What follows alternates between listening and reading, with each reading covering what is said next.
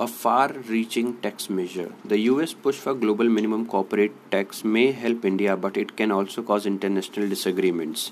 The Pillar 2 proposal was the OECD's plan to plug remaining base erosion profit shifting BEPS issues and provide jurisdiction the right to tax back where other jurisdictions have either not exercised their primary taxing right or have exercised it at low levels of effective taxation. The move intends to achieve minimum effective taxation of more than 10%, possibly up to 15%. Given the latest proposal put forward by the United States, the objective is to minimize tax incentives and ensure that companies choose to be situated in particular country based on other commercial benefits. In its recent proposal, the US sought to impose a global minimum tax on foreign income earned by US corporations. The proposal is perhaps intended to disincentivize American companies from inverting their structures due to the increase in the US or corporate tax rate. The proposal is similar to Pillar 2, except for the rate of the effective minimum tax. While the OECD was considering a 10-12% rate, the US proposed a 21% rate.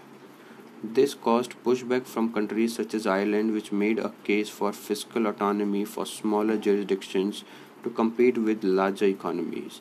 The US is now discussing a floor for 15% of minimum tax rate, despite the fact that it may have difficulty securing Congress support if the floor is too low.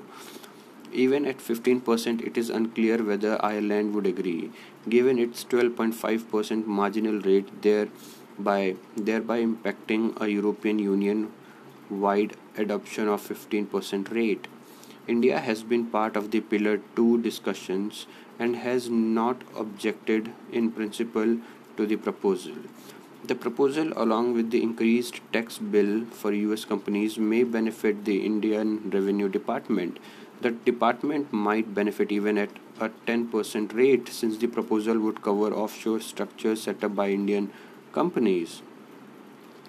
Pillar 2 acts as a set of controlled foreign corporation rules where, for instance, if an Indian headquartered multinational corporation (MNC) has an entity in Singapore or the Netherlands through which global operations are run, and its income from global operation is not taxed at an effective rate of 10% or 15%, then it can be taxed in India.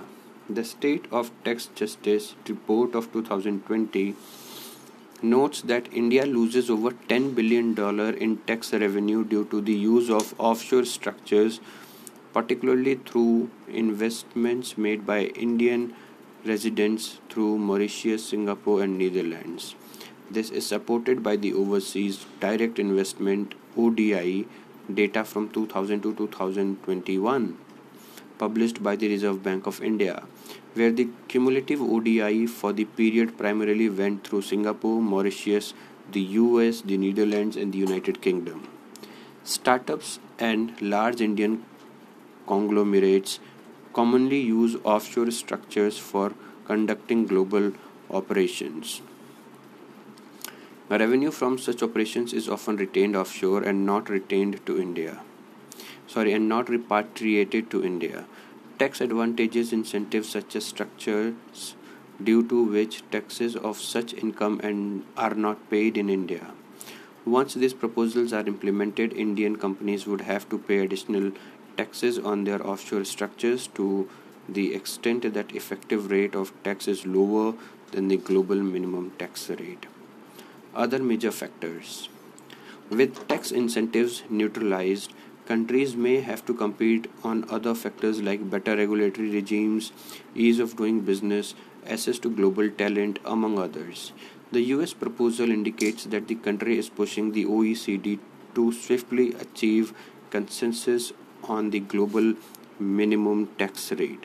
in the absence of which the US proposes to apply its domestic law version of Pillar 2 at a rate of 21%, which may now be 15%. Several countries have taken a different approach to the rate of global minimum tax. While France and Germany have expressed support, the EU has raised concerns regarding the high rate proposed by the United States. Countries have stated that proposal infringes upon their tax sovereignty and that the fight against unfair tax competition should not become a fight against competitive tax systems. Given that the US is now pushing for a 15% rate, the fate of Pillar 2 will depend on whether this proposal is acceptable to other countries. The US appears keen on closing the negotiations around 15% floor, which should also benefit India. Presumably, the remaining obstacles to gaining a consensus are the issues with Pillar 1.